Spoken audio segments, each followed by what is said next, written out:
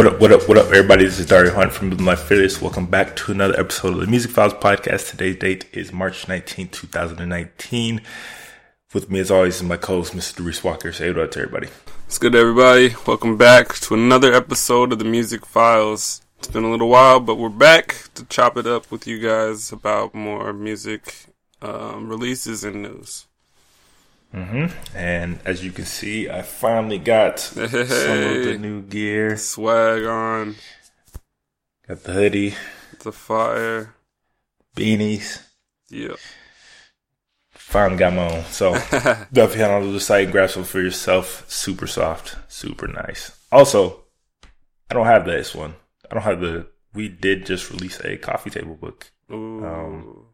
That was months in the working. This is true. We'll probably show you at the end of this podcast, but you can also see that in the store. So yeah, I mean, we've definitely been working. In other news, we have also started a new category on the website, a news segment, where it's more of a daily writing and daily kind of reporting and light analysis of what's happening around in the culture. And of course, it's always going to be some niche and obscure shit. That's what we love, but we already have some posts on there, and we're actually going to talk about two of them here. So just a lot of things happening. Yeah. So we're going to hop right into it, starting with the news like always. First item is Cardi B is making her feature film debut, apparently, alongside Jennifer Lopez, Keke Palmer, Constance Wu for a movie called Hustlers. And what do you think will be your guess her role is?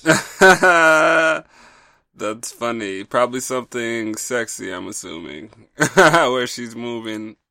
I don't know much, but I'm sure it's got some kind of flair involved. She's playing a stripper.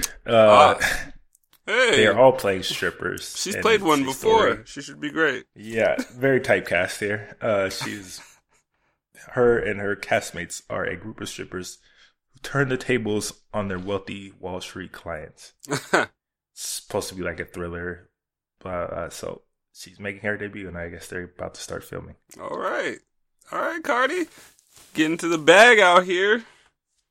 She definitely is. And like I said, I mean, definitely typecast for her. So I don't know, I'm interested to see how she is in the movie because, I mean, J-Lo, she's a bit shaky when she first started, but I think she's kind of established herself as a real actor out here. Right. I think that's a cool little gig for her. I think if she gets to talk to J-Lo a lot, it might be a good mentor a little bit to talk to a little bit about just transitioning, navigating the game, being a musician and a movie star. I don't know, but I can guess that it's probably going to do very well on the opening weekend just because she's in it. Oh yeah, a lot of people just they're gonna see it just to see how she does. Yeah, if she's trash, I'm not gonna go to the theaters to see how she does, most likely, but I will see it eventually to see how she does. Yeah, I don't know if I'm gonna leave the house, but I'll definitely see what's good. So as I said, we have started our own kind of news segment part of the website, and I said that we were going to talk about some of the newer pieces that just went up over the last couple of days, and one actually just went up today. So it's involving a cheesemaker, a Swiss cheesemaker, and hip hop. So apparently they've been doing a study to see if aging cheese to music, specific genres of music, will help the flavor and taste of it. And they've been doing this for months now, and I guess they finally released the results of it, and the winner was hip hop. Yeah. You get the best cheese. And they aged a giant wheel of Emmental cheese, which is very popular over here in Europe, to A Tribe Called Quest. Specific song called Jazz We've Got. There it is. So just some weird, interesting news that you really would not expect to kind of see paired together, a Swiss cheese maker and A Tribe Called Quest. And aging it on a 24-hour loop. Yeah, that's kind of tight though. Interesting. The way they go through the airwaves is affecting the cheese in such a way that the vibes just. Do you think it actually have an effect though? I probably wouldn't be able to tell the difference. To be honest with you, cheese. I don't know. Whatever those cheese taster sommelier type people do, I'm sure. I guess they went all out with it. Let me see. So they did it for 6 months on 24-hour loop.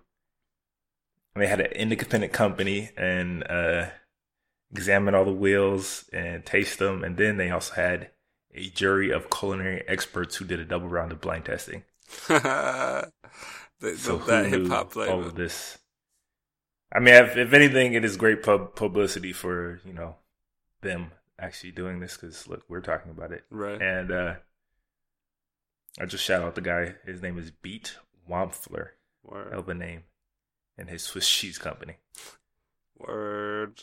He should name that cheese Tribe Called Quest. Yeah, so definitely, for sure, you got to now. But definitely head over to the site, check out the article, and let us know what you think about it in the comments. What do you think they should have aged it to, if not A Tribe Called Quest? That's interesting. Next, another article directly from the site. So MySpace, it is apparently still a thing and still around. Still alive. And I don't know if you heard, but they have reported that they have just lost around 50 million songs in a server transfer. And along with 50 million songs is like a bunch of other content, like pictures and whatnot. Mm-hmm. Basically, everything that's accumulated from like not everything, but a lot of stuff that was accumulated from 2002 to 2015. Oh. So a 12-year period, they lost over 50 million songs in a server transfer. That's the golden era of MySpace. They just threw away. Yeah, I mean... They just threw away their gold. It doesn't really impact me or most people, because I don't even know anybody who still has MySpace or uses it. Right. But that's like so much history, For real. That's like the early Wild West days of the internet. Like MySpace music was such a big thing. Yeah. When we were on there, putting your songs in there, discovering people. That's when Soulja Boy came out. It's kind of SoundCloud before SoundCloud. Yeah. So, I don't know. That's crazy. It's a little sad that, they lost all that shit. And it is, I think it was more intentional because it's hard to just lose it. I don't think they wanted the cost associated with bringing over all that stuff. But, yeah. And I'm pretty sure the people who lost some of it probably didn't even notice. But at the same time, it's a big piece of, internet history right there. Gone. Yeah. It's probably a lot of old stuff that, you probably won't find anywhere now because MySpace was probably just a little time capsule for it. Yeah. Yeah, no, it's most of it's probably gone forever. It's crazy. I mean, fun fact, I had a ton of playlists and music on my page, and it took my page a good 10 minutes to load because of it. Right? Yeah, I had heavily curated playlists on my page with I had a different song every other day, basically. Yeah. It's like a special coded background with the top of it drop and everything. I definitely had the GIF background, animated background. All people had glitter coming down on their page or snow or some shit, and right. It was a fucking mess. But it's crazy. It's crazy. Damn. I don't think that's gonna help them. Next. Yeah, I don't know if Justin Timberlake still owns it or not. JT. I don't know. Can't remember. JT. But in other news, people are still getting sued over music on the daily. Peloton, who is apparently a $1 billion value bike exercise company, kind of one of those bullshit trendy type of, exercise things that's out there today. Yeah. This is my first time hearing about it, but it kind of sounds like SoulCycle. I don't know if you heard about that. But apparently they have a $4 billion valuation. It's like a lifestyle they're selling. You know, I'm sure they sell like apparel and shit that says all that. But Yeah. so it's basically a bike exercise course where they give you music videos and stuff to exercise to, but basically based on playlists and songs and genres that you can kind of choose from what type of you want to hear while you're doing it. And they do the exercises all based around music. And apparently they've been using a lot of people's music for free without getting proper licensing.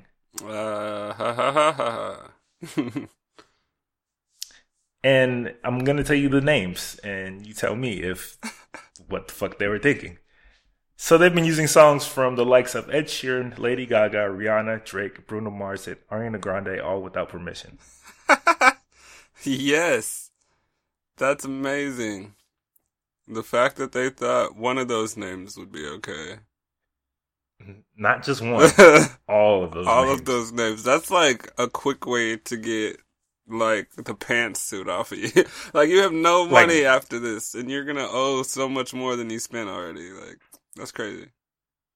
Like, do they not know they have huge legal teams behind all these artists? Yeah, you know how many people eat off of those people?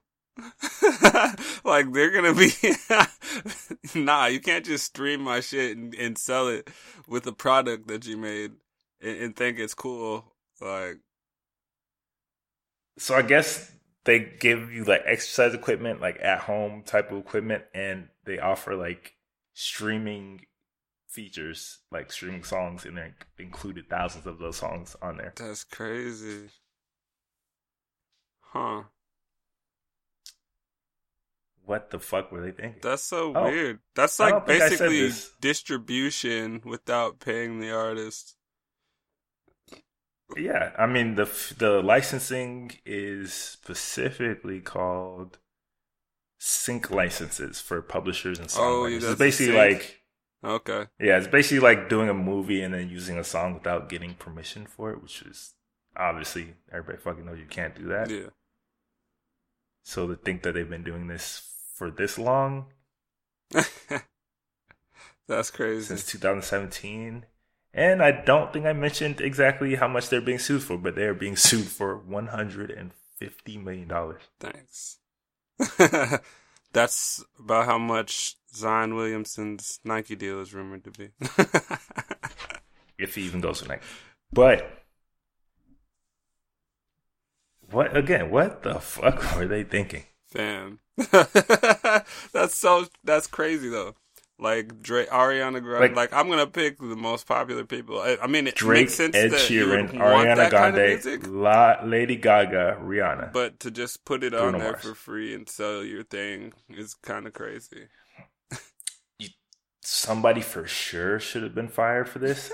I don't see anything in here, but somebody like how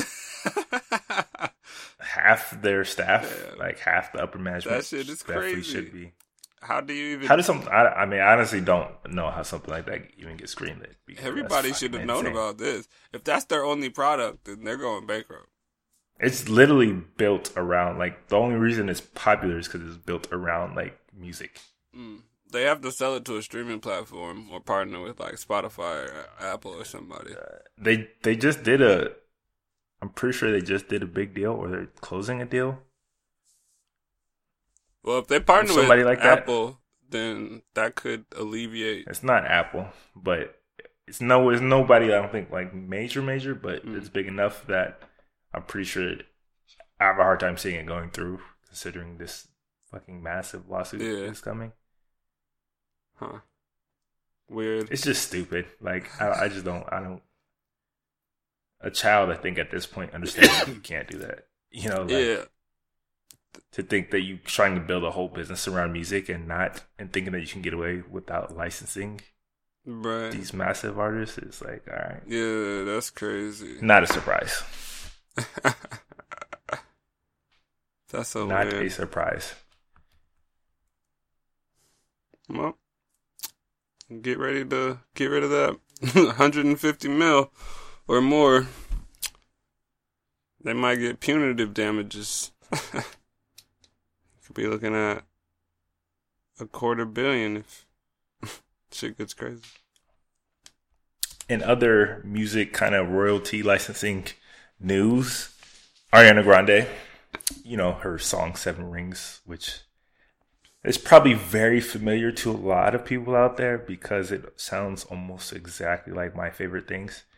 Yeah. So it turns out apparently it already had like 10 songwriting credits on it. Like, I didn't know it would take 10 people to write that song, but 90% of those royalties are going to the estates of Richard Rodgers and Oscar Hammerstein II. Damn. Who created My Favorite Things. Damn. That's crazy. 90%. Huh.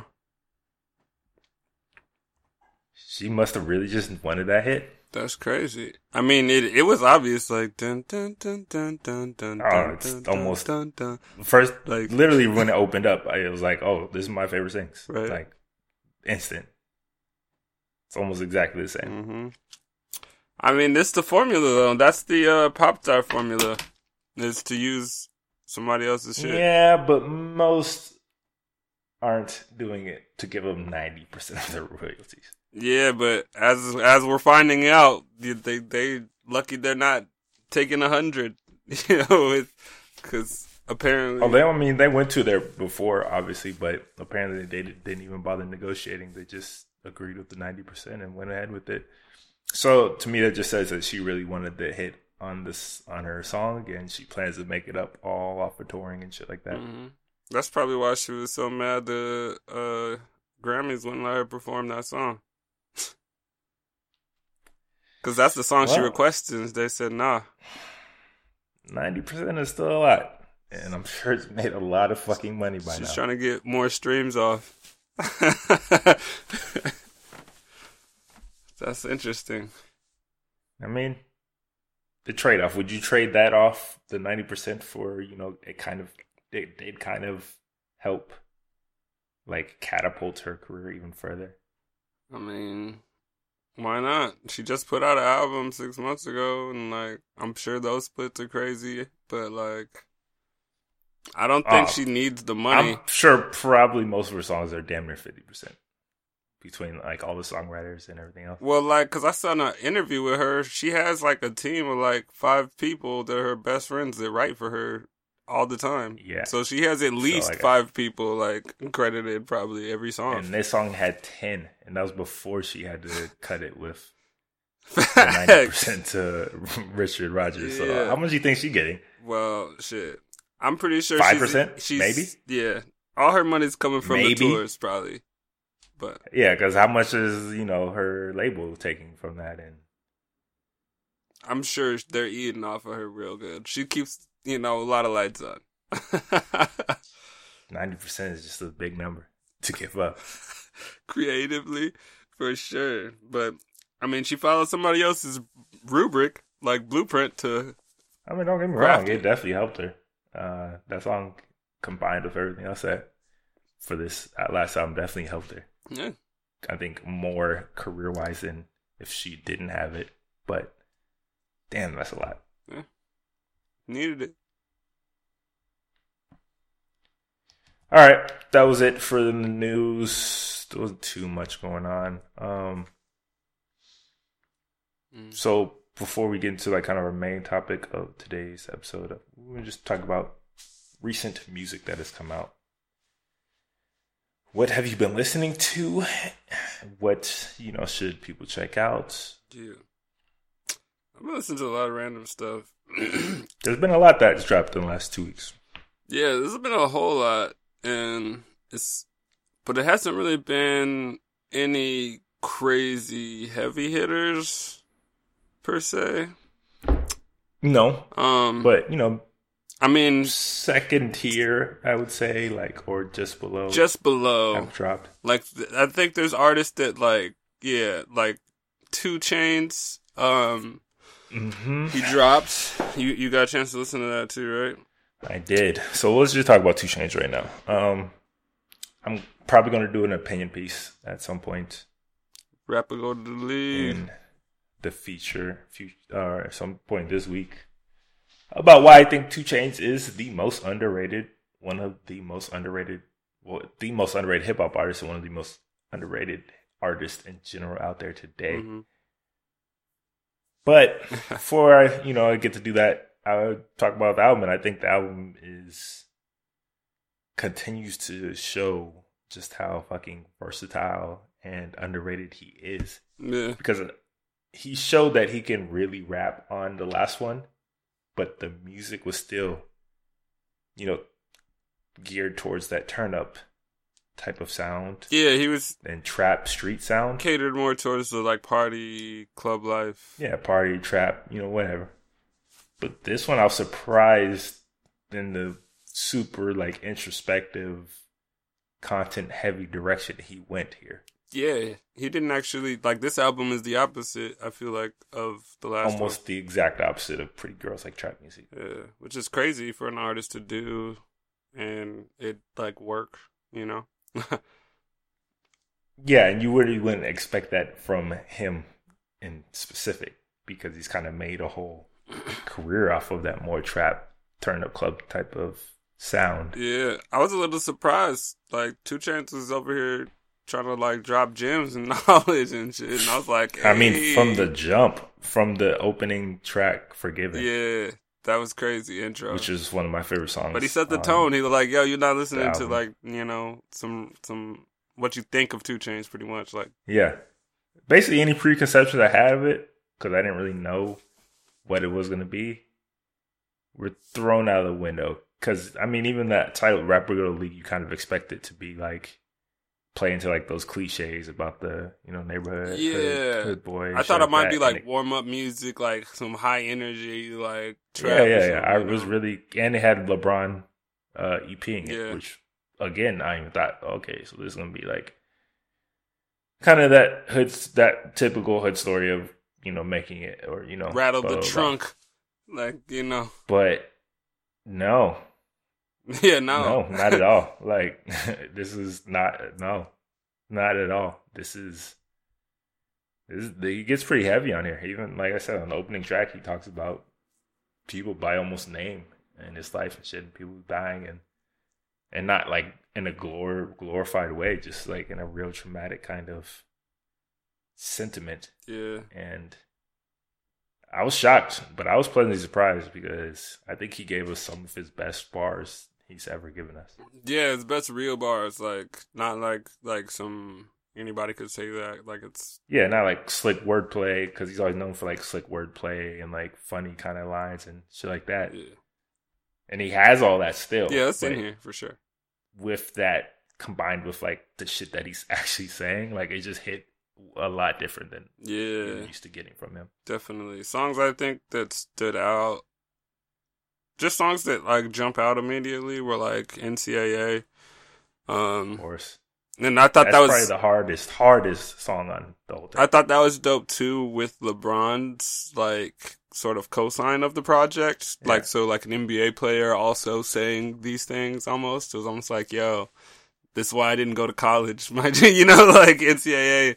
That's not why he didn't go to college, but yeah. I know that's not why, but like if he could get a Nike was the deal, chosen one since he was fucking 15. His was a little different. Yeah, but if you could get a Nike deal while you're a freshman in college, that would change things. He still wasn't going to college. I know. I'm just saying for like Zion and niggas like that, like RJ. They could be having big deals. I agree. I'm a Division I athlete. I understand. That's why this song definitely hit me. Yeah. Specifically because, like, you know what it was. Talk about it in like a real way. Like, every hooper that listens to the song was immediately like, yeah, this is the song, right? Like, this is it, exactly. Like these are and it's probably the hardest beat and song on the entire. Yeah, NCAA is dope. High Top Versace actually grew on me because I wasn't sure if I was gonna like it. Same, because when I first heard it, I was like, I'm not really feeling this like I thought I might. Yeah, at all. Even now, it's still kind of generic. Right.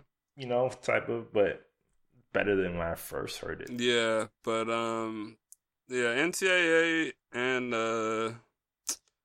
let's see. Mama hit a lick, like, that follows right after. That's crazy that those are right next to each other. The intro, like you said, Forgiven. It's definitely interesting. Different than I was kind of expecting Yeah. from them. I never know what type of song I'm gonna get from like a Kendrick feature. That's what I'm saying. People always try to choose different like aspects of him. He comes with it so different and crazy. Like, yeah, you just don't know what kind of character he has in mind when he comes at the track. Like, you're like, wait, what's he going to do? Not your conventional, just like, here's a 16. Yeah, like it wasn't just go rap your head off type of shit. Yeah. Which I wouldn't have minded. No? But I don't know. I don't know if that's Kendrick's best best feature either, though. No. So. Isn't, I don't know. I'd have to rethink about it, but his features are always the worst aspect of him. So. Remember I had this talk with you before about Kendrick's features and how, like, they worry me sometimes just because, like, it feels like he doesn't care like how with good certain he is artists. as an individual artist, and then to come on certain features, it's kind of like, what? Yeah, because some of them he, like, annihilates here? the original artist or, like, just makes it crazy. Like Nostalgia with Pusha T, he made that crazy. What was the song he did with Big Sean? Oh, it was Control. Control. It was Big Sean. Oh, yeah. Where he just ate Big Sean on his own shit. Yeah. That's hilarious. But then it'll come with shit like he did with Eminem or... Oh, my God. I like hate that song. Or a bunch of other shit. Like I said, I never know. But, I mean, it was a cool song. Yeah. For me, Statute of Limitations is fucking hard. I probably played that one the most. Is so tough. Like, obviously the beat, because the sample is crazy. Automatic. And that's what's crazy too. That's like a classic trap, like, bop. But, like, it's slightly slowed down. Like, it's like a few beats per minute less than it used to be, I think. And, like, it's crazy. Yeah. And the drums definitely hit hard. Yeah. And just... he fucking bodies the track. Like, yeah. It's crazy. And, like, the nostalgia he gets in his samples in the album is dope. Like, it kind of feels like he's taking us back a little bit, too. Like, even with the beat selection. Like, he's talking about his earlier life coming, like he basically chose to rap or go to the league. So it's kind of cool. This, like, window of 2 Chainz he gave us. I mean, for me, I think in terms of, like, turn-up songs, this is far weaker than Pretty Girl. Like, oh, yeah, like, by far. Like, the songs that were supposed to be the kind of turn-up club car songs really didn't hit.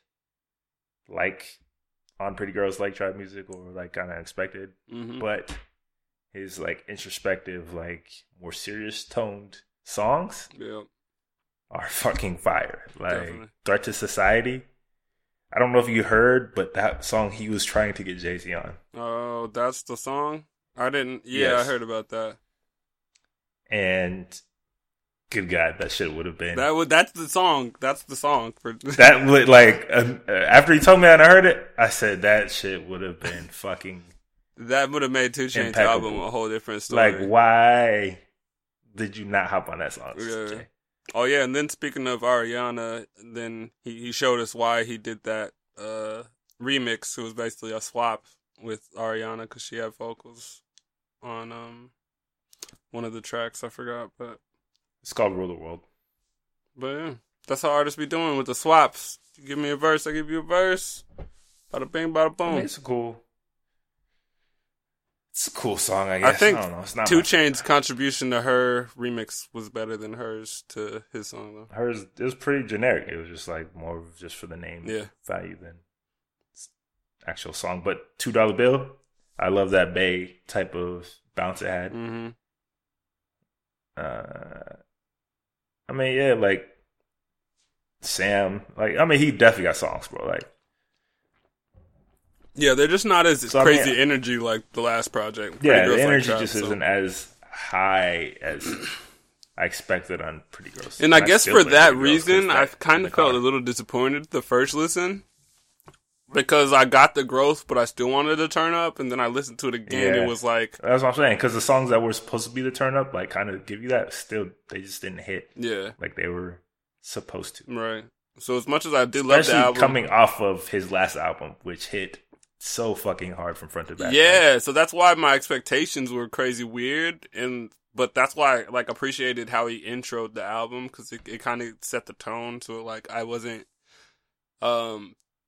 as disappointed that I didn't get. So like would you have been better off if you think he would do like a 10-track kind of fully concept album? Probably, honestly. I think Instead of trying to still kind of cater to that sound that people were expecting from him? well, I think because he didn't stay within a full concept album, it can't be an album of the year because it's a partial. No, but it is one of the strong. I think it does have some of the strongest songs to come out this year. Yeah, it's definitely got some of the hardest hitting content, like really well rounded out concepts in songs, like we said we've been talking about.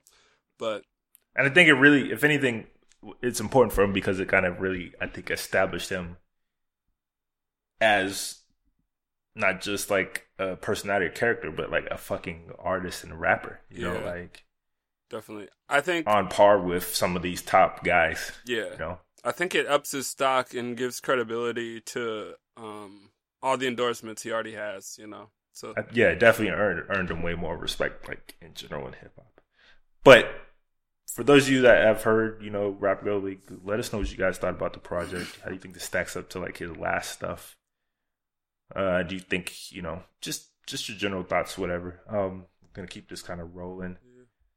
So, Solange came out with When I Get Home, and I was very excited. You were? When it dropped, because I loved A Seat at the Table, as you know. That was like almost, I don't know if it was my album of the year, but it was definitely up there for album. Yeah, definitely. It came out, I don't know, maybe 2-3 years ago. Yeah. But, I don't know. This one was highly divisive among like her fans and like just music fans in general from what I see online. Like polarizing about it. Like people, yeah, super polarizing. Oh, I could see that for sure. Cuz it's where some people are like, it's not the first one, it's not the last one, it's definitely not A Seat at the Table. No. And I was expecting a full-on kind of seat at the table kind of experience again. Because after she showed me what she could do on a seat at the table, I'm like, oh shit, like, okay, like I gotta look out for her now. Like, I gotta take her seriously. I feel you. And my takeaway is I appreciate what she does with her music, and I really appreciate specifically how she talks about our culture in like such a prideful way. Yeah. She takes like all of these stereotypes about, you know, us black people, black culture, and tropes, and kind of turns them on their head and uses them as like points of pride and shit. Mm-hmm. And it's like unapologetically black. Like her music is super unapologetically black. Yeah. And so I really appreciate that part of her music and that message, and she's definitely influenced her sister with that part of music. The wokeness, in a huge fucking way. The woke B comes from her little sis Solange. From her, for sure. But musically here, I don't know. It was super meandering and wandering, and it was hard to get into. After all of my listens, I kept having to look down at the beginning to know which track I was on, because for the first like 5 or 6, it all blended together completely. Like if I never knew which song, like the change. Like I was just like, wait, what? Like, and it doesn't help that some tracks are like 20-second interludes or like yeah. Like it's or 1 crazy. minute, you know, side songs and shit. Like, so it feels hard to stay engaged with. For me, it was very hard to stay engaged with. Yeah, it feels like a soundtrack to like an evening out, like a cool, smooth evening that's chill. Like, but not. It's almost like jazz, like a free form it is, and like unexpected certain drops and like little burst like, of like Miles snippets Davis and shit. Yeah. Like it's got these odd open Which areas. kind of brings me to my point of how polarizing it is, because then I have some jazz friends and some actual musicians and shit who like love the album because of that specific style. Yes. Right. And basically defending it, saying that people can't really appreciate it because of, like, yeah, we're not all professional musicians. Yeah. So you still kind of have to have that accessibility. I think particularly when you are doing this kind of like this pop neo soul artist. Yeah. But like I said, I appreciate it. It was very fucking hard for me to get into. Yeah. Unlike A Seat at the Table, which was still very artistic and abstract in a lot of ways. Mm-hmm. Musically, it was still very engaging. Yeah. And cohesive and like easy to get. And I think that enhanced their message even more because it was so enjoyable that you wanted to like really be in tune with it. Yeah. It seems like she just had different objectives with these two projects. The first one, completely, she wanted to seemingly inform the audience, but like with this one, it seems more like she wants to give us a vibe. Like it's really just a vibe album. Like it feels like you put it on and you do other stuff. Like it's a good album. Had it playing for laundry or cleaning kind of thing. Like I was editing some articles and I had it playing, and for like didn't even notice until like 5 tracks later that it had basically ran through and started over again. Yeah, it's short. Yeah. It's like I was like, oh shit! I was like, damn, did it start over? Yeah, it's like 35 minutes or something. Or I was like, what did I just listen to? I don't know. I don't know any like sound or song that really just jumped out at me. Yeah, I can't pick a song. I don't know any of the songs. I just know the vibe. I know the feeling the album feels like, but like I don't have a go-to for the project. Like it's still kind of in that A Seat at the Table lane, like aesthetically. It feels like an interlude. So deconstructed. The whole album feels like an interlude between A Seat at the Table and whatever the next project she puts out is going to be. Yeah. It's like so deconstructed and abstract that it's so fucking hard to like follow all the way through. Yeah. Like I don't know if there's a storyline. Like I don't know. There is a concept, and it's basically an ode to her hometown of Houston. Oh, okay. Which is why you get a lot of those Houston like hip hop like snippets and interludes, cuts here and there. Yeah. And like her, what she talks about and stuff, but I'm not from Houston, so I don't know. It's just super insular and feels very personal to her. Whereas A Seat at the Table was more about the community as a whole. Definitely. Yeah, I get that. It was just tough. Like it was Yeah, nah, it's, once again, I don't think is another project that's going to be considered an album of the year, but is definitely a solid project all the way around. It's just, I think it's one worth like analyzing and analysis. Because I think there are a lot of stuff to kind of get at. It's just finding a way to kind of get into it, to get at it. You know what I'm saying? Definitely. Yeah. But tell us what you guys thought about the project and what side you kind of fall on, seeing as it has been so polarizing among the community and music fans and stuff. How do you think this compares to See the Table? It doesn't. But let us know in the comments wherever this goes up, as always. Yep. So, somebody who kind of is in that similar neo soul lane, Mariba. I don't know if you've heard this project. I have. It's The Only Way Out. I didn't listen to it in full, but it came across, and yeah, I just haven't gotten all the way through. But yeah. So I had no idea who she was. I just kind of saw it and saw who was on the track list and decided, okay, I'm gonna give this one a listen. Right. And I'm glad I did, because it's fire. Yeah. It's kind of similar in that same lane, like I said, with her, because it doesn't feel like a fully complete project because there are a ton of interludes and like short, cuts here and there. Mm-hmm. But I love the way she like combines like soul, neo soul, and like hip hop and R&B together to like make this own like kind of unique sound. Almost to the point that I actually thought she was from like UK.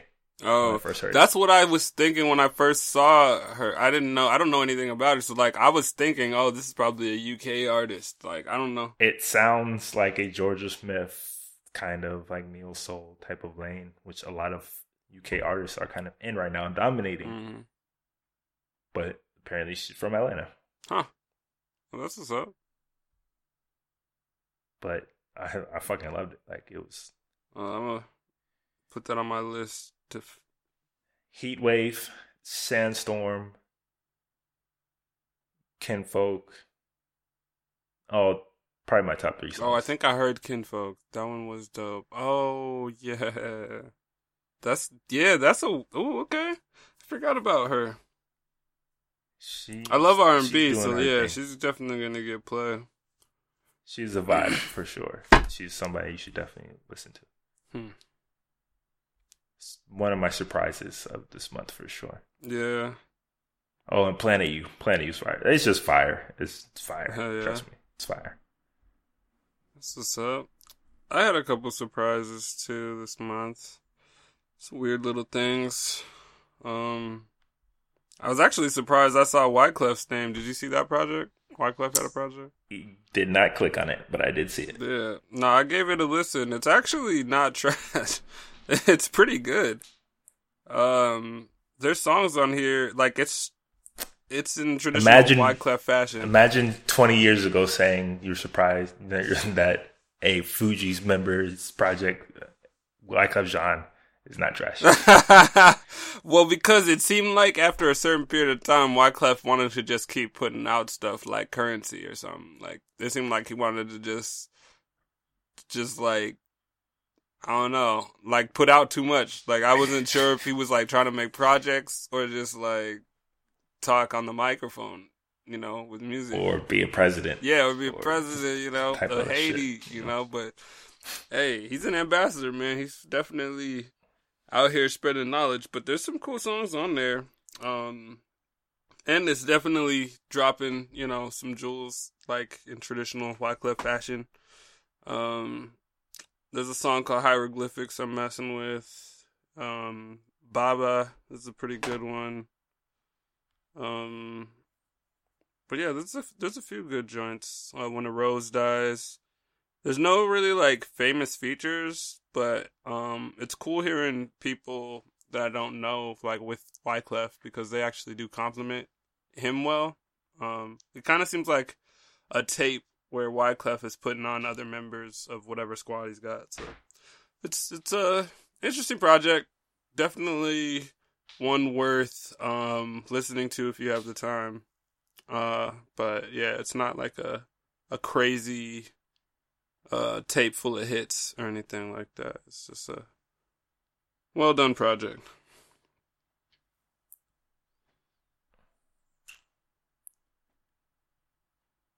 And there was one other weird thing I found.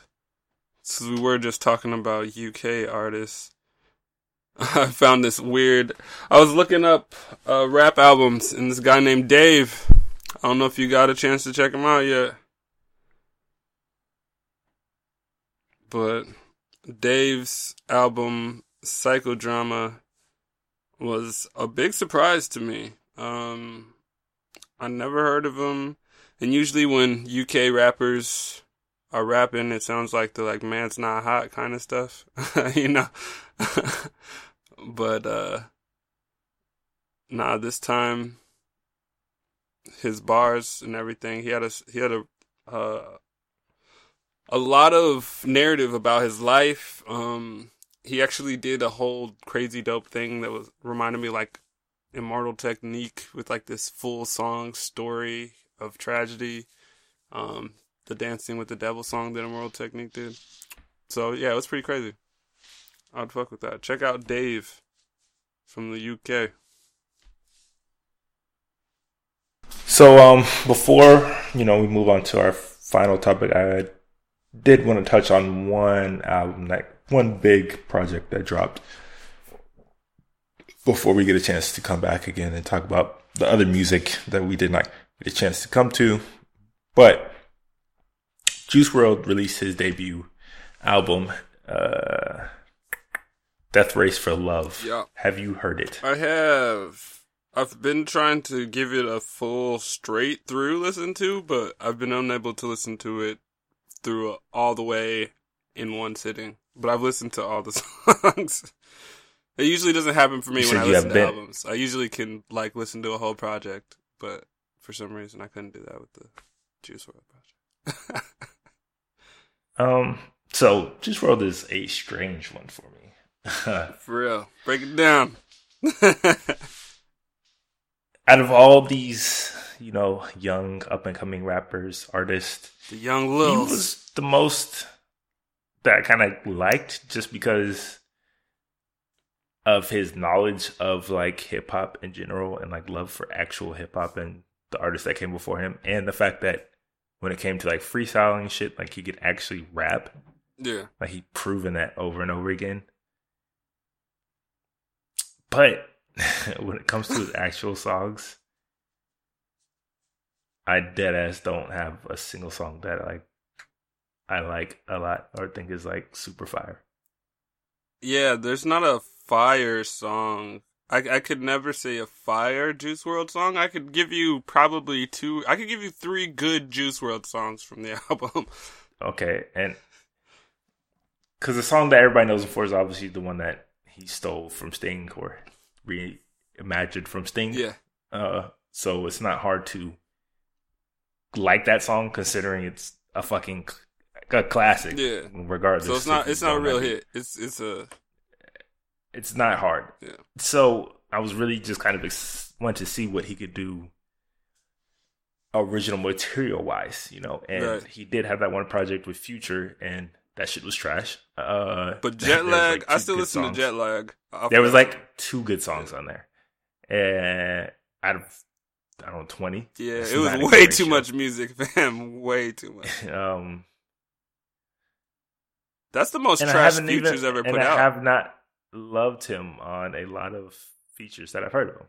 So, right. Again, I know he's talented, and I know he can rap, I know he can do all this stuff, but I haven't really seen him put it together. Yeah, here's my issue. I feel oversaturated himself before he even got to this project with stuff that was insignificant. Yeah, he hasn't really done anything super significant outside of the Sting song. And I mean, his A&R or PR, whoever it was, manager maybe, hyped this shit up saying it's he's ready to die, his, reasonable doubt. Well, I'm already rolling my eyes okay, okay, bro. Yeah. I didn't really believe that in the first place. But, got my expectations up a little bit, thinking okay, maybe this is really, really showing me something. Mm-hmm. And maybe it's just not for me, but I just don't really relate to the teenage emo angst, that wave that is going through hip hop right now. Yeah.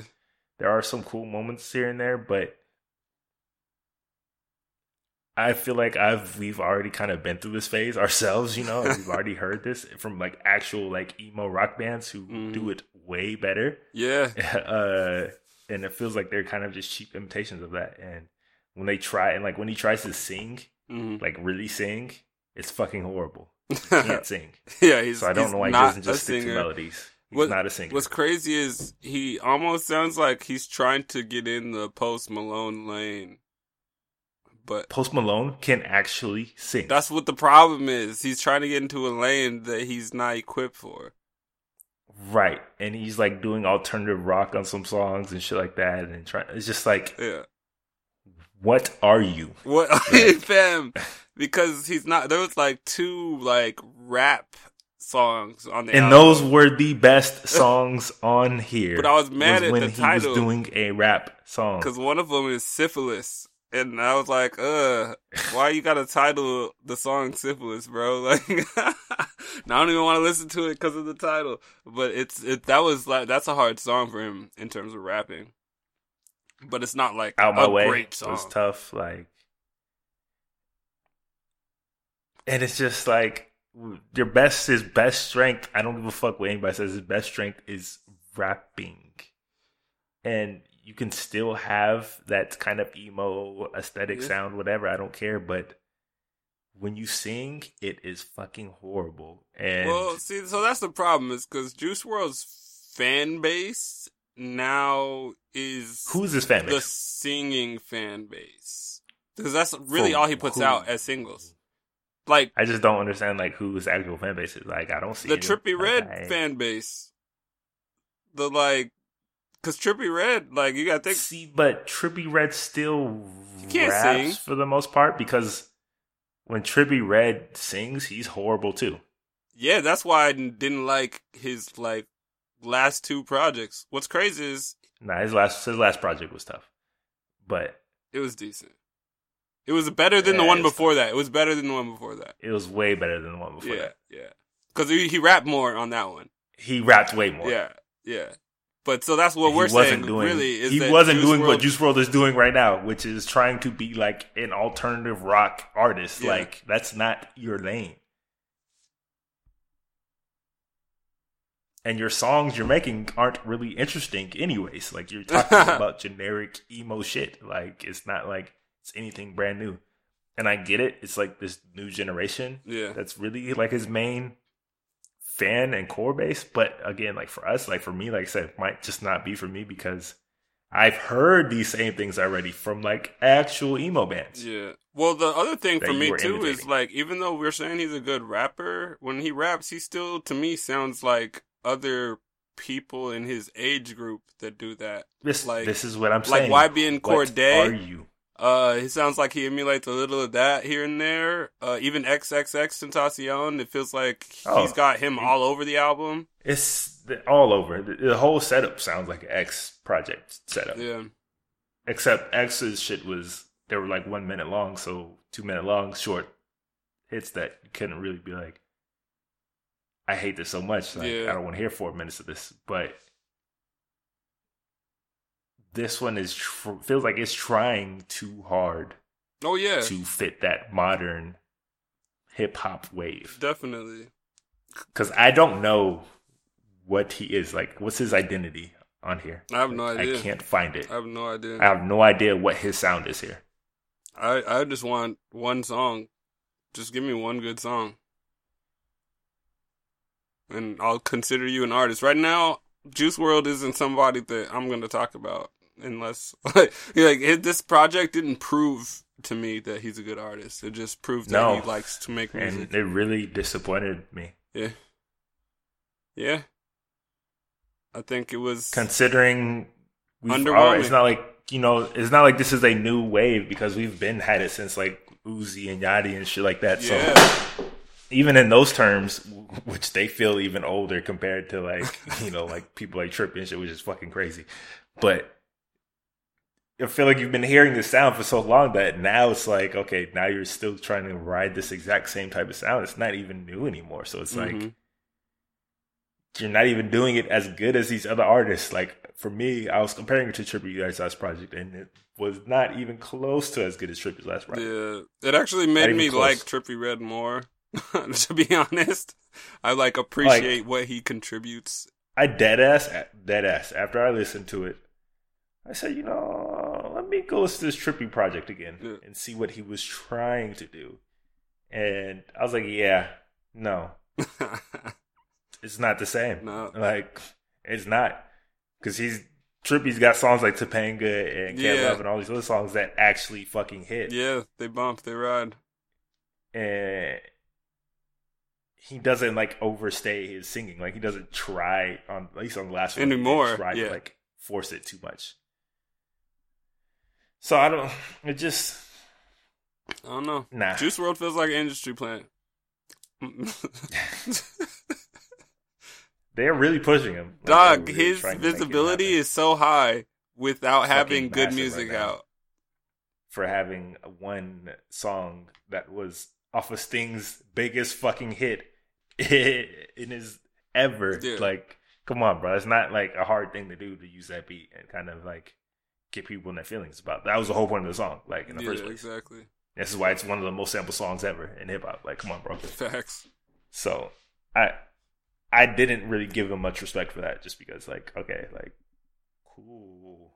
First time I heard it, I was like, everybody's like, "Oh, have you heard this song?" I'm like, 100 times from Sting, yeah, and 100 other people, like, yeah.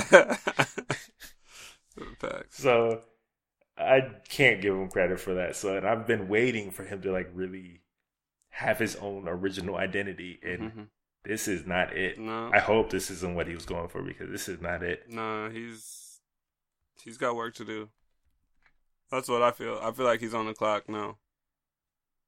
Yeah, this was, I don't know, and I haven't really heard, even from his so-called fan base. Yeah, I have not heard them like really pushing this project like it's amazing. Honestly, what's weird is his like talk is real silent, like really silent, like super quiet. Like there's no juice. I'm like, didn't he just drop this massive, supposed to be debut project for, you know, a massive star? Yeah, but it's real quiet. Yeah, I've been looking around, like, kind of trying to see the buzz and shit, and I'm just not really seeing it. I think I saw one really positive review, and that was from, like, Pitchfork, and Pitchfork throws out some garbage reviews sometimes. So, yeah, especially when it comes to hip-hop. But other than that, I just been like, Yeah. Even his first single, Hear Me Calling, it's been real from, people. Yeah. Yeah. Well, he's got work to do. Back to the drawing board, Juice. He did hit, I just looked it up, he did hit number 1 on Billboard 200. I don't know how hard. It doesn't seem necessarily very hard these days, but. Yeah. Huh.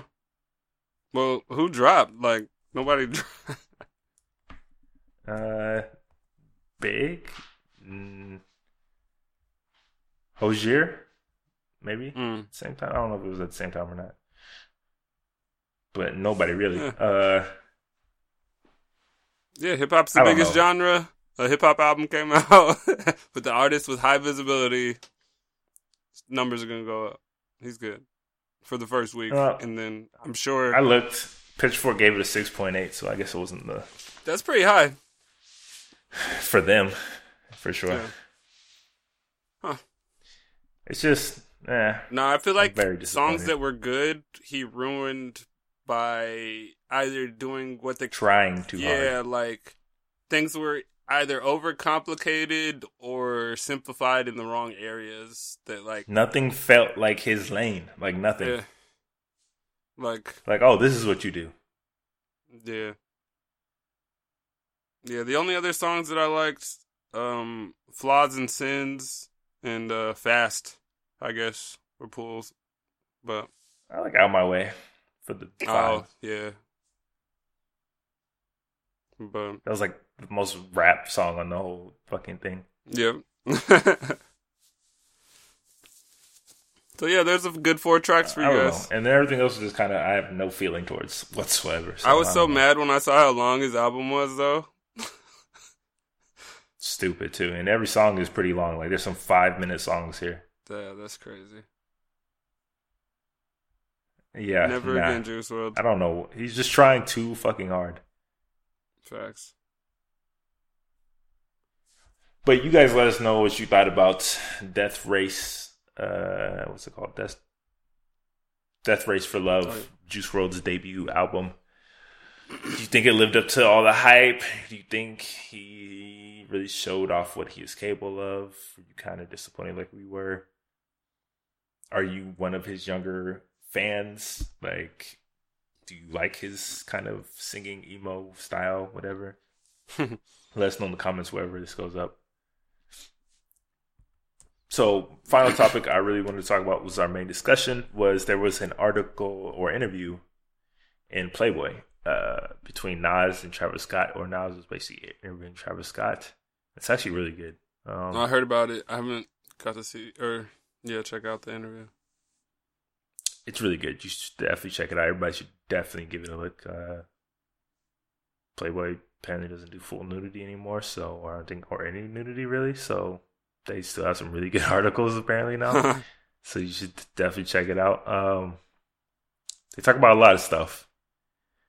So I'm not gonna talk about everything they talk about, but I want to kind of debate and discuss a topic that Nas brought up when he was talking about like greatness, what he considers like greatness, and his definition of being like a great or having greatness is longevity, and having longevity in the game and consistent longevity throughout the game, and hip hop and music in general, and not just hip hop. I think he was applying to basically everything in music, and I kind of want to get your thoughts on that. Do you think,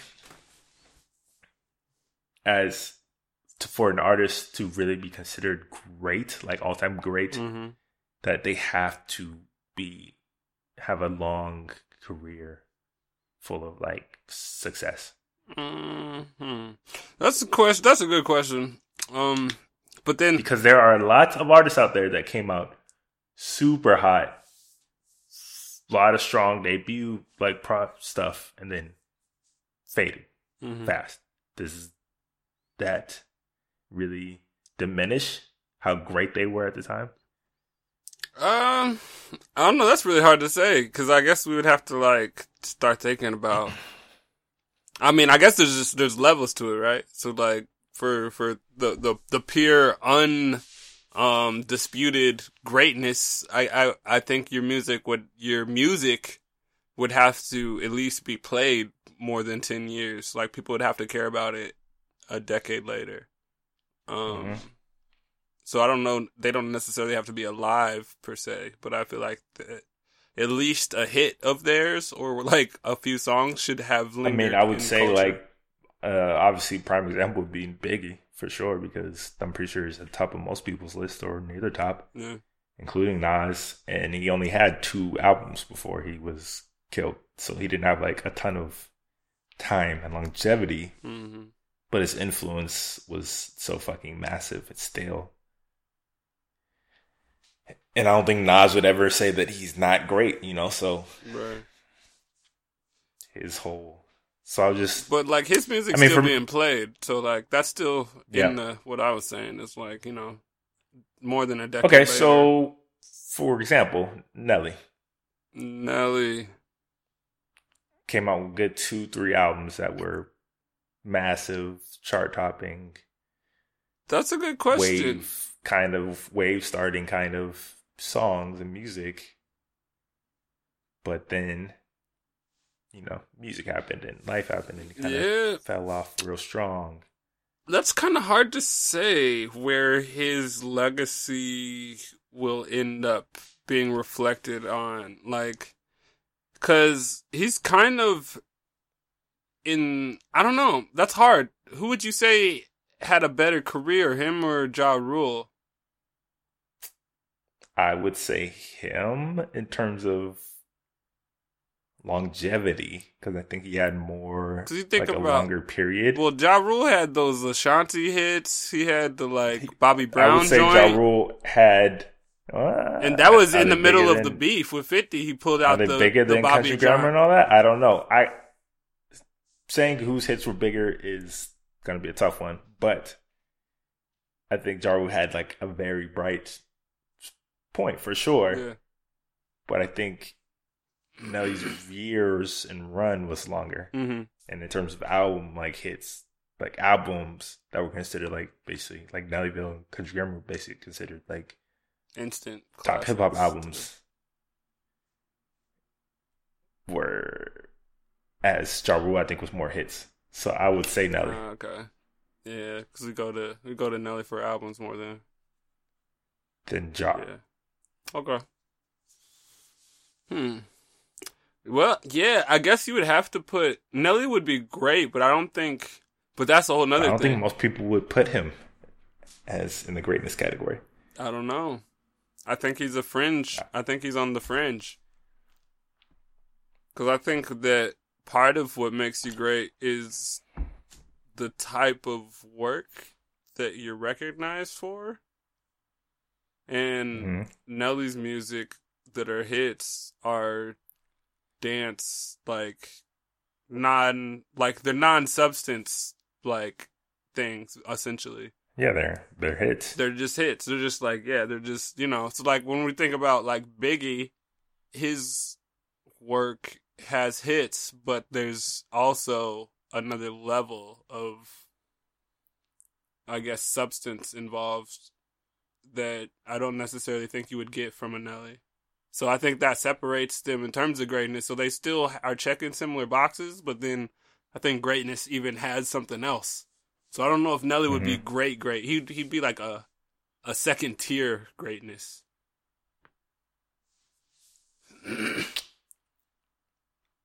So I mean, I kind of the topic got me thinking. It made me pull up, kind of really research in terms of not just hip hop but music in general. Mm-hmm. One hit album wonders,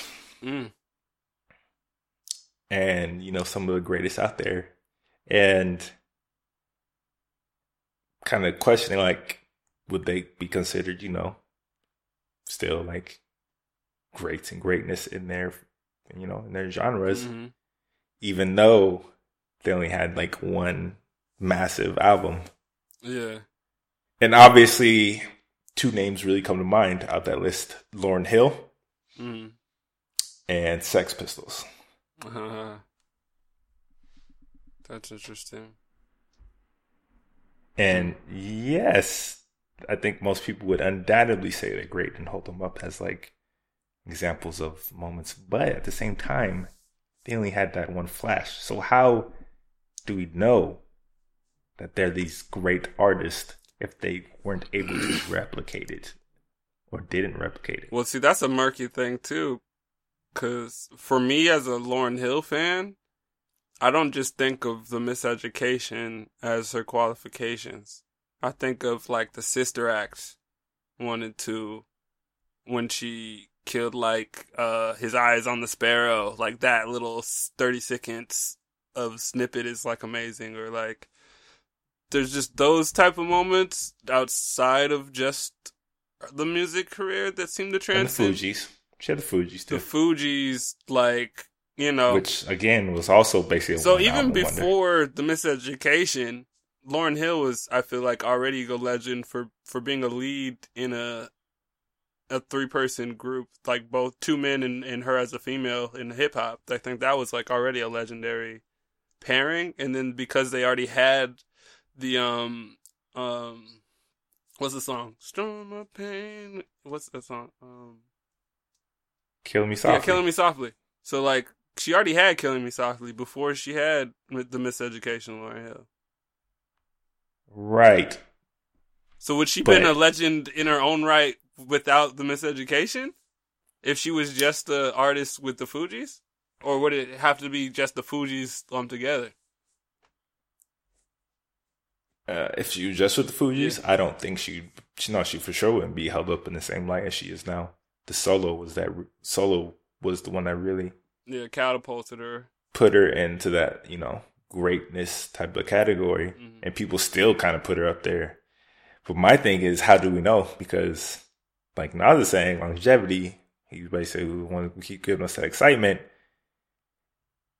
And yeah, of course, her album was one of the greatest albums that was ever fucking made in modern history. But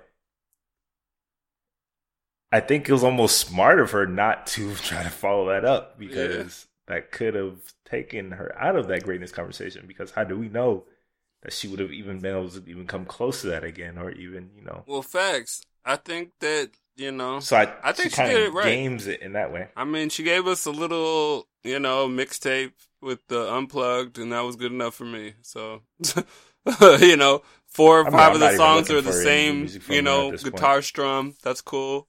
I don't care. I still love that. That Unplugged shit for me, honestly, I listened to that every day for a year once, I think. The shit was so fire to me. A decade ago that I don't know. I still think she's got it like that. Because, like, honestly, when you think about Nas, like, I'm not gonna just forget that he put a project out with Kanye that wasn't so hot. So, like, not necessarily saying, like, putting out music in your longevity means that you're great. Like, everything's great. Like, everything's not great, Nas. You know? No. Like, but over a long period, his great has definitely outweighed his not great. Yeah, but I think more people would argue that Nas has less great projects than, like, from top to bottom. Like, Than who? I don't know, man. Some people didn't like Godson. Some people didn't like, Nigger. Like, those are albums that didn't necessarily do well commercially. Like, Godson did do well. Godson did do well. I feel like that one aged really well too. But I don't know. I feel like there was controversy at the time when it came out. I don't know. It's interesting. I mean, and then you have somebody like Sex Pistols who really did only drop one album-length project, but their influence on fucking music and punk and garage band sound, and even now with like emo rap and shit, is undeniable. Yeah, their influence is crazy, unfucking deniable. But again, how do we know that they will do it again? I don't know. That's the thing. I feel like it's the impact too. You know, it's like, because Nas didn't have to put out that last project. His impact comes from what he's already doing. So, like, he could still put out something. I mean, Nas could have stopped after Illmatic. Yeah, facts. And then would he been? I mean, we go down as one of the greatest hip hop albums of all time.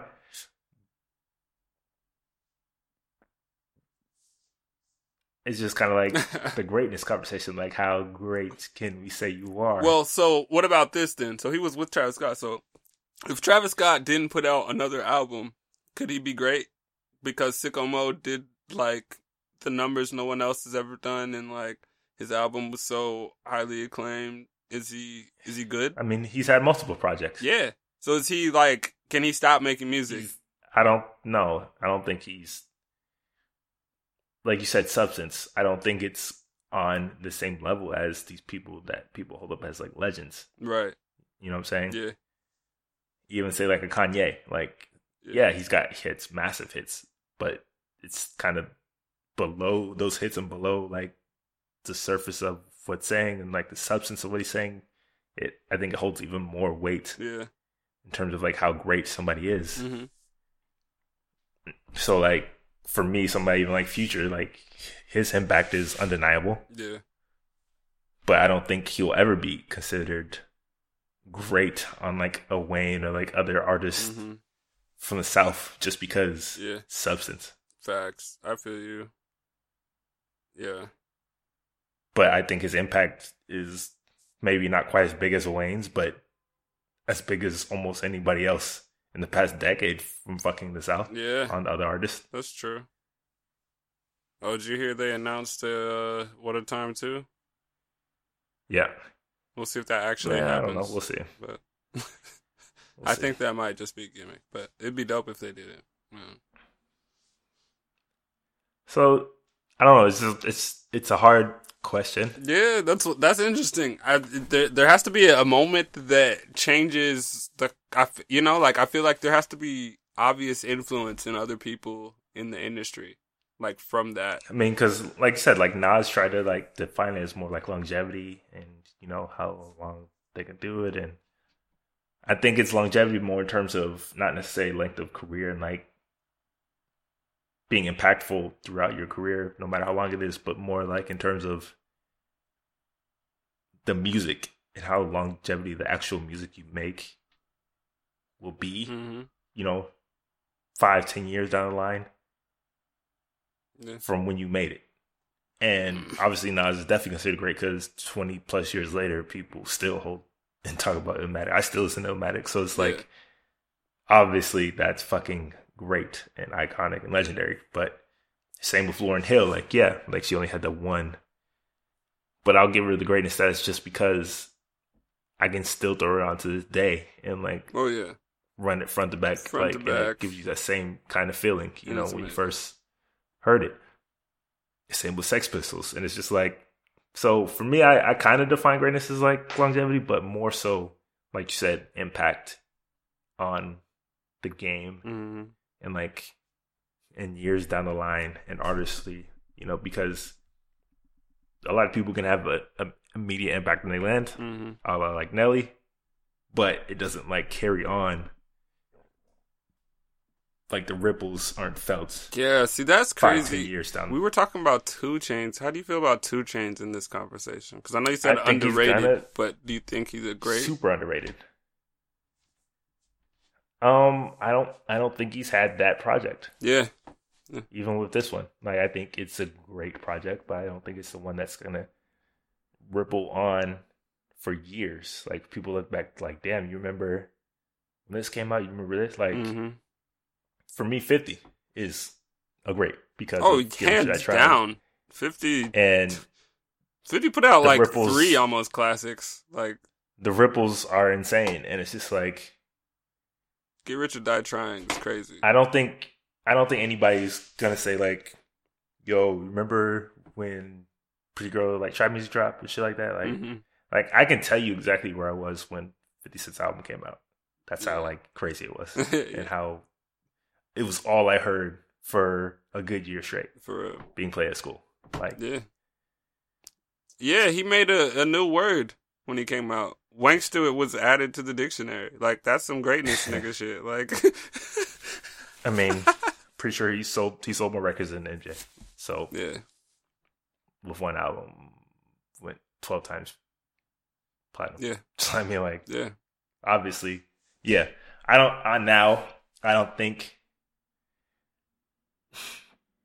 I don't think it's as impactful as say Reasonable Doubt or Illmatic or Ready to Die or shit like that, or All Eyes on Me or Lauryn Hill shit, Mm.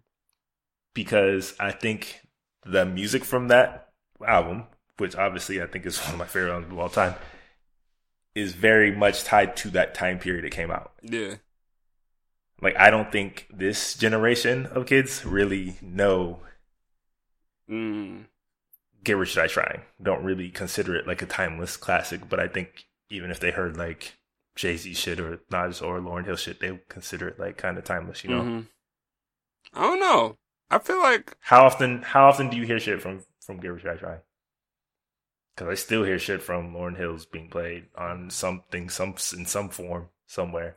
I still hear from Illmatic being played in some form, on some medium, some way, somehow. Was In the Club on Get Rich?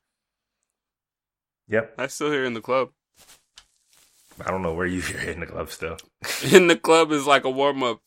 It's like when you get to the club too early. That's what they play on. That's what they play at 9. Yeah, then for sure I've not heard it in the club. Like.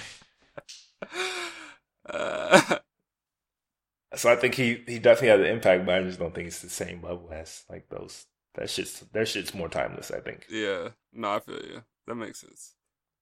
That's an interesting question, though. But yeah, like it's just, I don't think there's one clear answer. I just thought it was like, damn. I was like, damn. I don't know if I really agree with that.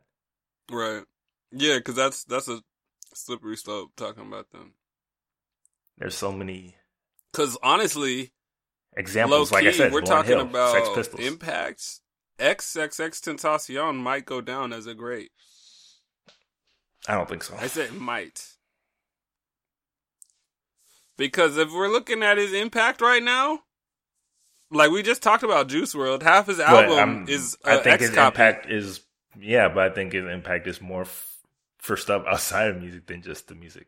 Yeah, but I feel like, that's the stuff that like is attached to it. Like Drake's name's attached to part of X's legacy. Like there's a lot of weird stuff that happened while he was here, and I feel like him in the game was very but impactful. I didn't really feel like his music was that impactful until like around the time he died. Yeah, I can see that. Yeah. I mean, yeah. I don't know. I feel like if there's anyone that died too soon from this new generation, that had a chance to be a great, it would have been X. It would have been Lil Peep. Well, I think X had a bigger audience. I think he had more people aware. Yeah, more people knew who XXX. More people were aware for the fuckery. Well, more people. Yeah, okay, but I'm saying more ears, not for the music. Again, more not people. For the music. Are you going to agree or disagree that more people know who XXXTentacion is? Yes or no? For sure. Okay, so don't disagree, dog. That's what I'm saying. Because of the fuckery. It doesn't matter what it was. The fact is, we're talking about music. You said great, and we're talking about music. Music. So we just set the terms that music does not find what greatness is. We said impact and influence. We said that's part of it. We said impact. So question mark isn't the album that.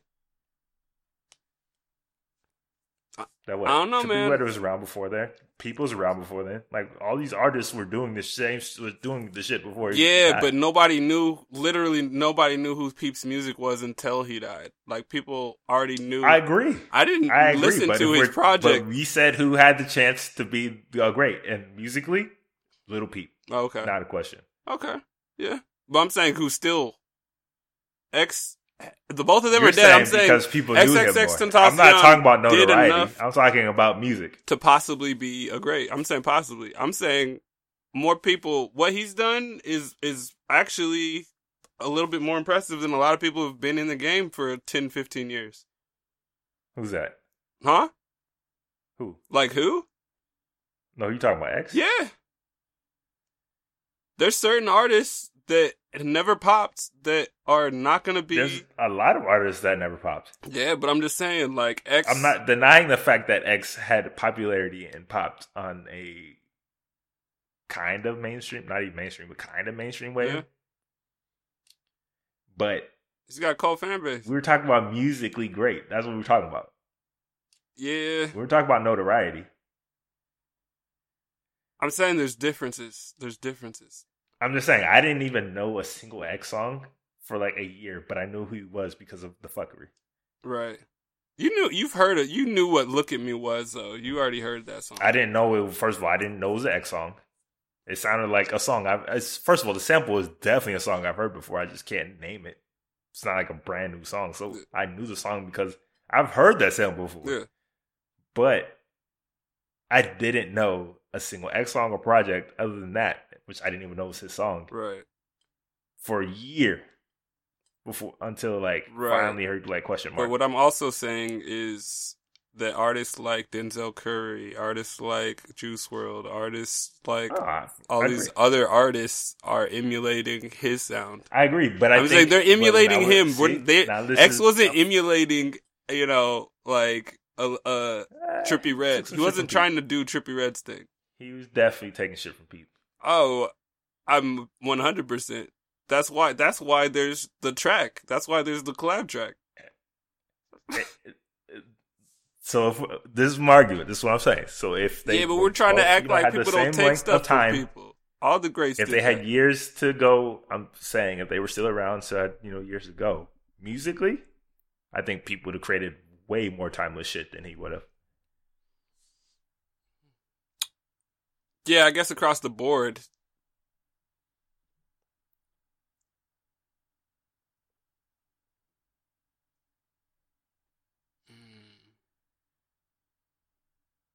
Yeah, I guess it would have to be the universal acceptance.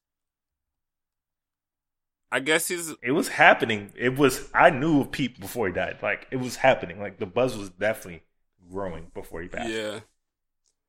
Yeah. It was just that, like, right when he was really starting to, like, get that main general awareness, he died. And then when he died, then it, like, obviously launched him even higher because people are always interested in, like, people dying too soon. Of course. Yeah. But I'm just saying, musically, for me, for sure, he had way more, I think, potential musically. No. I think X had great concepts, but he barely had a full song. Like, I don't know. I mean, what are we talking here? Yeah. Well, I think they'll both be looked at in the past. You consider a question mark a full album. As, I guess, important, influential artists of their time. If not, Yeah, X is definitely influential. Okay, cool. But going down as a great, he'll go down as he'll be notorious for sure. Yeah. But musically, it's different. Yeah, not everybody can be a great. Yeah. Even if you've been in the game for 30 years, you know. What about T.I.? And to be able to do it with one album, is T.I. a great? It's fucking impressive. That's a good question. Because he's teetered in the line. Some people say no. He's very close. Yeah. I just think again, longevity can kind of come back to bite you in the ass because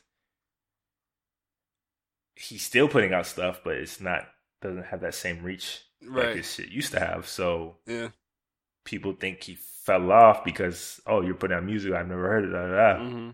But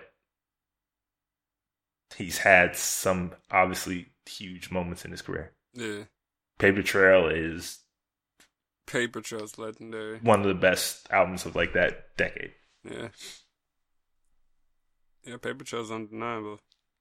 Yeah, it has one of the biggest songs of the decade on it. It had like two of the biggest songs of that decade. Yeah. And I think that was the one that really made me super respect him as a rapper because his bars were crazy on there. Yeah. So I mean, he's close. He's very close. Great is a very hard thing to define when it comes to musicians. Yeah. But I think there are definitely certain ones that are objectively, universally accepted as greats. Yeah. And I don't think T.I. is one of them. At least not yet. Maybe when he's really done and, looking back, maybe. He's definitely an OG.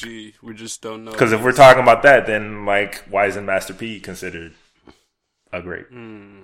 Or Trick Daddy. That they're not on the same level. Master P, impact-wise, and independent artist, and being on Forbes. And as an individual, he started. But Trick Daddy helped more other artists' careers. Yeah, I'm just saying. Yeah, people really sleep on Master P if we're talking really, really. Well, Master P is like the other Jay Prince. He's like Jay Prince 2.0. Just saying. Which is crazy. Actually, Jay Prince topped Master P, I'm pretty sure.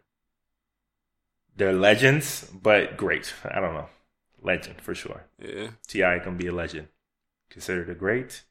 It's up for debate. Yeah. It's hard to be great, especially in music, man. Yeah. What about Andre? He didn't put out a solo project. We call Andre a great.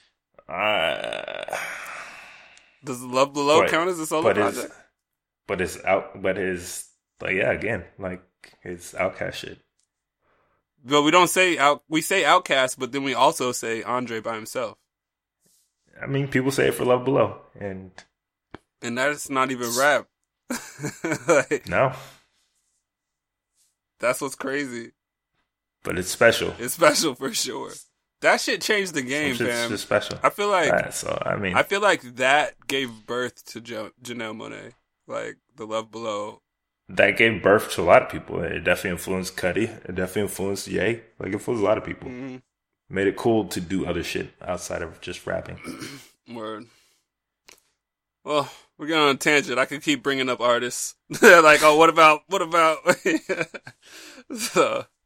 Yeah, this is definitely a never-ending conversation that I don't think we'll ever come to a consensus decision on. But what do you guys consider, what's your kind of criteria for considering like great artists, and what it takes to really be considered an all-time great? Is it longevity? Is it impact? Is it influences, like a combination of everything? Let us know what you guys think. We thought about, what Nas said and whatnot, and let us know who you consider your all-time greats. But yeah, that is it for this podcast. Before we get out of here, want to, of course, name some of the upcoming projects dropping this week and next week. Yeah, I feel like we've had a little lull. I'm waiting for there hasn't been a ton. There's still not going to be a ton. American football is dropping a project called American Football LP3. Motley Crue is doing the Dirt soundtrack, of course, for their biopic. It's coming on Netflix. Mm-hmm. Oh, we never talked about Zachary.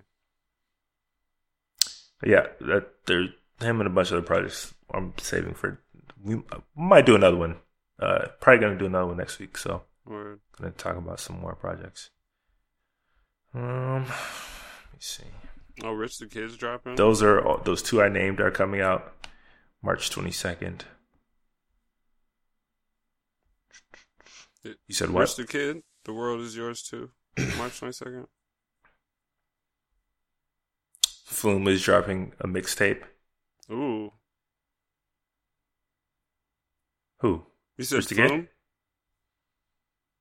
Flume is dropping Hi, This Is Flume, a mixtape. Oh, I'm waiting for that. That sounds lit.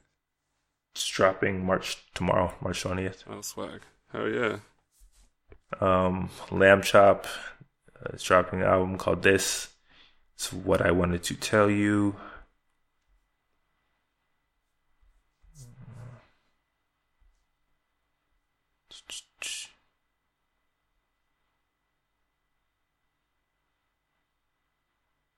Christian Scott is dropping Ancestral Recall.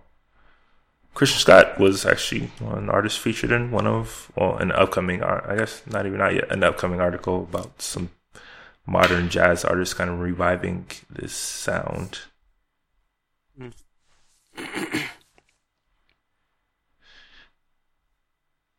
Let's see what else for March 22nd. Andrew Bird, My Finest Work Yet. Nav apparently is dropping a mixtape, My Bad Habits. Mm-hmm. Even though Nav I don't really fuck with. Yeah, he put out a single, I heard, and I hated it. I was mad. It felt like he puts out a lot of shit, and I'm just like, I hate this. It felt like a throwaway from his last project, so. He feels like a throwaway from a lot of Facts. Maverick Sabre, When I Wake Up. Wallows, Nothing Happens. Yeah, that's it for March 22nd. Yeah, I'm just do that and leave it at that. Because like I said, we'll be back. We'll be back next week for another podcast to kind of make up. So, and to talk about some of the stuff we didn't get to talk about this one. Yeah. So that is it for today's episode of Music Files. Again, today's date was March 19, 2019. If you have any comments, questions, topic suggestions, you can do so in the comments down below wherever this is posted, wherever you kind of listen to us or watch us. And you can also email us directly at podcast@livinglifefearless.co or fill out a form at livinglifefearless.co/podcast. And it might make a future show, or we might just email you directly. Again, if you're liking this content, please leave this episode a like, subscribe wherever you kind of listen to us. It helps us out greatly, and we know what kind of content to keep putting out. And if you like any of the gear that I rock in these videos, you should definitely head on over to the site. We got a lot of great stuff. Yep. Got the hoodie, the beanie on. Doris is going to grab a coffee table book. Yeah. Just give me 1 second. Before we get out of here. It's not in here. Forgot to grab it before the production. So basically what I'm talking about the coffee table book is that for months we have kind of secretly been working on a way to physically put together a physical something. And physical we're back, folks. All the great content that we have made over the past year or so with our incredible team of writers. So we got the front here. And photographers. So if you're watching this podcast, you can see Doris is holding up the Cultured AF. AF. Super sleek. It's called Culture as Fuck. Cultured AF, Volume 1. So we got the bag. Living Life Fearless, Volume 1. We got all black, Editor's about 90 Letter. pages.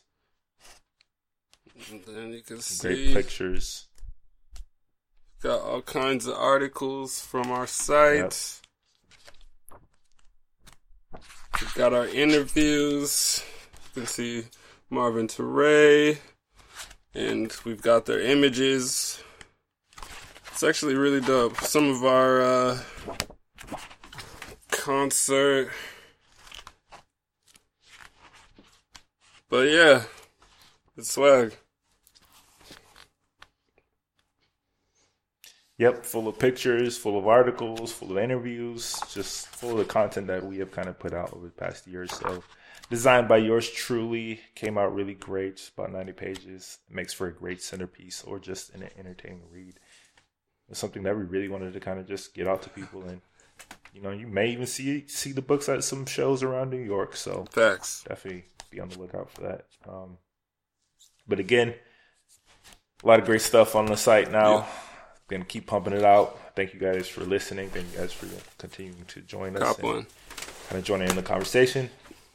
Got a lot of great stuff upcoming, so please stay tuned. Until then, I'll catch you guys soon. Keep doing what, Darius? Living life fearless, y'all. Yes, sir. And we'll be back shortly with more. Sure. Peace.